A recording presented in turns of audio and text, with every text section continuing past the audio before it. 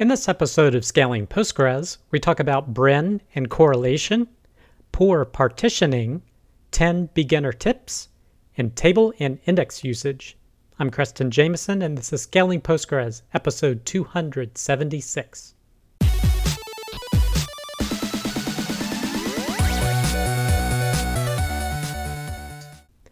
All right. I hope you, your friends, family, and coworkers continue to do well. So now that it's the summer, there seem to be fewer Postgres posts. So just to give you a heads up, I'm probably going to be skipping Scaling Postgres next week, but don't worry, I'll have another episode the week after, include all the content for the following 2 weeks. But for this week, our first piece of content is when good correlation is not enough. This is from hockeybenita.com, and he's talking about how important correlation is to a BRIN index. So a BRIN index is a block range index. So what it does is it stores usually just two ranges, a min and a max, for finding a given set of data. And because this index operates on ranges, having a high correlation between what's in the index and what is the physical order of the table is really important to be able to find the relevant data. Because the index just contains a min and a max value. So in the example here, when you're trying to find E, you know it's not between A and C, you know it's not between G and I, but it could be here between E and F. Now, of course, E is between D and F, but it doesn't know definitely that it's there. And when you have poor correlation between the physical ordering and the logical ordering, you get BRIN indexes that look like this, like you have a range from B to E and A to G and C to F. So E could be in any one of these places. So it means having to hit more places of the index to try and find the value of interest. And he talks about correlation. Again, this is, as it says, quote, statistical correlation between physical row ordering and logical ordering of column values. And he shows a BRIN index with perfect correlation. So he creates a table, creates a BRIN index. The size for the amount of data is 520 kilobytes, so very small because it's only recording ranges. And when he uses this query, the execution time is 8 milliseconds. And because all the index has is the range, it then needs to go to the heap to find the actual data, and it removes rows that are unneeded through the index recheck, so you're just getting the rows of interest. Now, this post goes into a lot of detail about exploring what's on the pages, what's in the index. He installs the page inspect extension here. But basically, when you have perfect correlation between the physical rows and the logical rows, that's when the BRIN index performs best and is at its smallest. But what happens if you throw in an outlier? So this is something that's outside of the expected range. In this example here, he added some outlier. Every 70th row, he increased the timestamp by a year. So this creates a huge range. Now, if you look the correlation according to the statistics after an analyze, it's still almost 1. It's 0.97. He goes ahead and creates the index, and then he runs the index, and now suddenly something that ran with perfect correlation has 8 milliseconds. Now you can see the execution time is over 3.2 seconds, and it has to throw out almost 1 million rows. So this huge range is causing huge problems for the BRIN index, because essentially it has to scan all of the index and then scan all of the table to try and find the data. And he goes ahead and explores info on the pages and everything to show you how this is happening. So this is why BRIN is really good for append-only tables, and when you're looking for particular ranges like dates.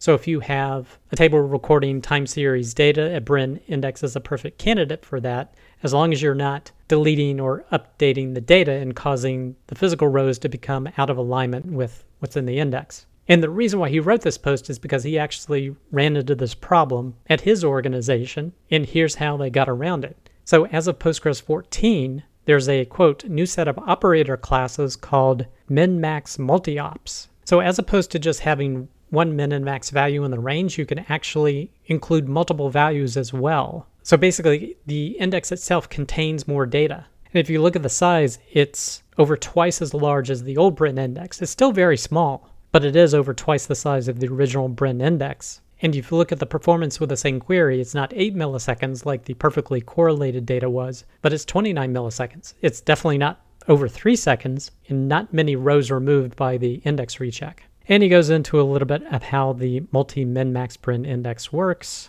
And he has this result summary down here, looking at different query timing and index sizes. So if you have perfect correlation with no index, doing this particular query took little over a second, 1.3 seconds. When you have perfect correlation and a BRIN min-max index, again, it's that 8 milliseconds, about 520 kilobytes in size. When you have perfect correlation and a B-tree index, the timing is 0.1 milliseconds, so super fast. And that's expected to be able to pull out particular values. But look at the index size, it's 21 megabytes. So many times larger than the BRIN index. So you do BRIN index for space saving. And again, it's great when you're looking at ranges, but if you need an individual value, B-tree is going to be much faster. It depends on how many rows you're pulling back, the point at which a BRIN index actually performs faster than a B-tree index. But once you start introducing outliers, that BRIN index using the standard min-max single range method goes to over 3 seconds, even though the index is still small, whereas the outliers with the multi-min-max is at 29 milliseconds. So a little bit faster than the perfectly correlated one and a little bit more than twice the size, but at least it performs pretty well. So definitely check out this blog post if you want to learn more about BRIN indexes and how they work. Next piece of content, killing performance with PostgreSQL partitioning. This is from cyberduck-postgresql.com. They're talking about a scenario where you have a table with about 10 million rows, and you do a query against it looking for a value, and it runs in 0.028 milliseconds, so super fast using an index scan. But let's say you anticipate this table growing, so you want to partition it. So you go ahead and do hash partitioning by the ID, and they go ahead and create 8 partition tables. And they load the same data. They also create the index for it that existed before. But now when they run this query, suddenly it's looking like this, which is not good. The reason being because it is partitioned by ID, but yet the query is looking for value. So this is very important to remember if you're going to do partitioning. You need to have the partition key in every query that you do, because then it can narrow down the partitions and only use the partitions where that key exists. And a lot of times maybe you want to use a multi-column index that the partition key is the first value and the second value would be at a val, in this case, the value. So that would be able to find it super quick. So this is a case where you get worse performance by partitioning. And the reason being because your queries don't have the partition key as a part of the query. They need to be there to give you that really good performance. And the problem essentially gets worse the more partitions you're adding, because there's more work that the database has to do. As they say here, quote, using too many partitions will significantly increase the time the planner needs to do its job. So check out this blog post if you want to learn more, as well as this next post, Partitioning in Postgres and the Risk of High Partition Counts. This is from pganalyze.com, and this is Lucas's 5 Minutes of Postgres. He covers this post, as well as another where they actually saw a performance benefit of switching from list partitioning to hash partitioning. So check out his content if you want to learn more about that. Next piece of content, 10 Postgres tips for beginners. This is from Postgres AI, and let's just see what the tips are. The first is understand early. Tuples are physical versions of rows, correct? But as I read through it, what he was communicating is that this is all about Postgres' MVCC. So what that means, when you get a delete, it doesn't immediately remove the row. It marks it for deletion, has to be vacuumed later. When you get an update, it actually inserts a new physical row, and the old one is marked for deletion eventually once it's no longer needed. And that even a canceled insert creates a dead row. Unless I think you do an on-conflict do nothing, then I think it doesn't create that. But he's talking about these core concepts of Postgres that you're creating these additional rows. And he, of course, shows how you can look at this actually happening by looking at the hidden rows on each table like CTID, XMIN, XMAX, etc. But of course, this has ramifications for why you don't want to use Postgres to update a single row many, many, many times, because essentially it's creating new rows, unlike other database systems that have undo logs like Oracle or MySQL, I believe. Next tip, explain, analyze, always with buffers. So basically, explain shows you the query plan, explain, analyze runs it and shows you the results of the query and the query plan, and then buffers adds in how many blocks were hit, what disks were read, etc. So important information to have if you're diagnosing a query. Next tip, optimal UI tool choices beyond pgadmin. So he does mention one of the most powerful clients is the PSQL command line, and that's what I tend to use. But apart from pgadmin, he also mentions dbbeaver, datagrip, and Postico as well. I should also mention for each of these points, he's listing episodes of Postgres FM because he's one of the hosts of that show. So he has links to episodes where they discussed some of these tips in detail. Number 4 is logging. Adjust the settings ASAP. And what he's looking for immediately is getting logging set up. So he wants to log all the checkpoints, all the auto vacuums that are running, the temp files that are created, the log waits that are happening, and setting a logmin duration statement so you're seeing slow queries coming in. 5 is power up observability with extensions, pgstat statements, and more. So definitely pgstat statements is huge for query analysis. It's my go-to.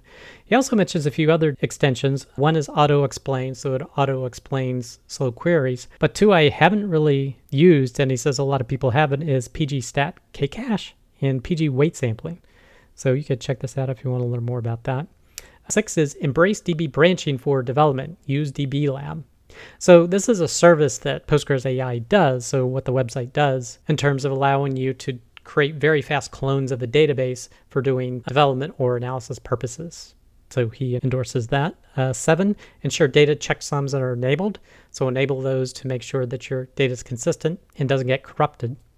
8, tune auto vacuum for frequent runs and faster execution. Yeah, particularly as you're getting more traffic, this becomes more important. And he has a good recommendation down here. Trigger auto vacuum more often. Like usually it only starts when 10 to 20% of the tuples are changed. Dropping it down to as low as 1% or lower would be advantageous.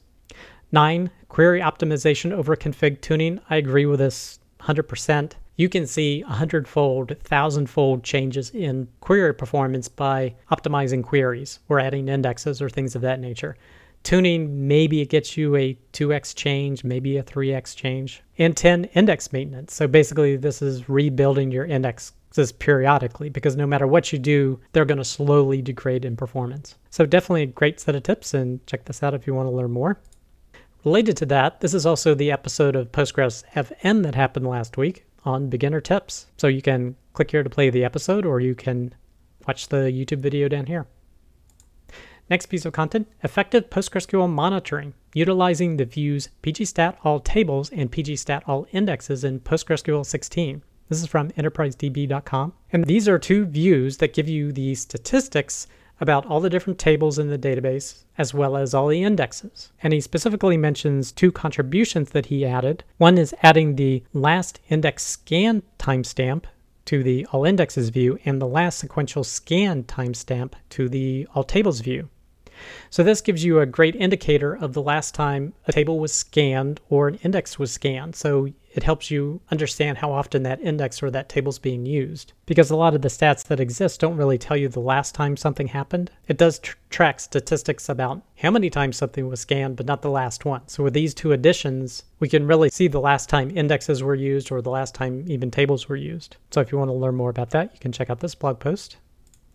Next piece of content, remote access anything from Postgres. This is from crunchydata.com. And to do this, he's talking about the OGR FDW foreign data wrapper. This is actually for doing geospatial work, but apparently this library can communicate with, as he says, quote, dozens of formats and services using a single API. So once you create the extension OGR_FDW, you can access a ton of different data, like you can access the Google Sheets via CSV URL. You can access an Excel document residing in S3. You can even access data in a SQLite file over HTTP. So there's tons of different ways of accessing data using this extension. So check out this blog post if you want to learn more.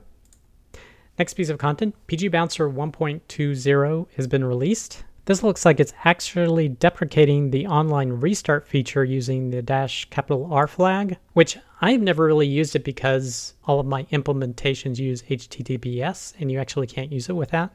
But apparently you can do it using reuse port to support online restarts. I haven't seen an actual procedure for doing that, but apparently you can use it to do that. And then a number of different features added. It doesn't look like any major bugs or security issues, but just a feature release. So check it out if you want to learn more. Next piece of content, generated columns in PostgreSQL. This is from dbi-services.com. And generated columns are great for creating a column generated from other data within that table. So like you could auto-calculate totals based upon other values within that table. And this gives a simple example for that. I also tend to use it a lot for generating TSV fields for full text search. So you can check this out if you want to learn more. Next piece of content is actually a YouTube video called PostgreSQL Hidden Gems, Tech Talk NB, April 2023. Also called PostgreSQL Can Do What Now? And this is a more programmer-focused talk about some different capabilities such as cross-tab queries, using window functions, using JSON operations, full-text search queries, as well as row-level security. So if you're interested in any of that content, definitely check out this video. And the last piece of content is a PL PGSQL simple Roman number translator. So this is part of a weekly challenge, and he chose to use PL PGSQL to do it.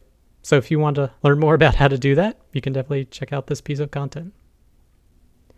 That does it for this episode of Scaling Postgres. You can get links to all the content mentioned in the show notes.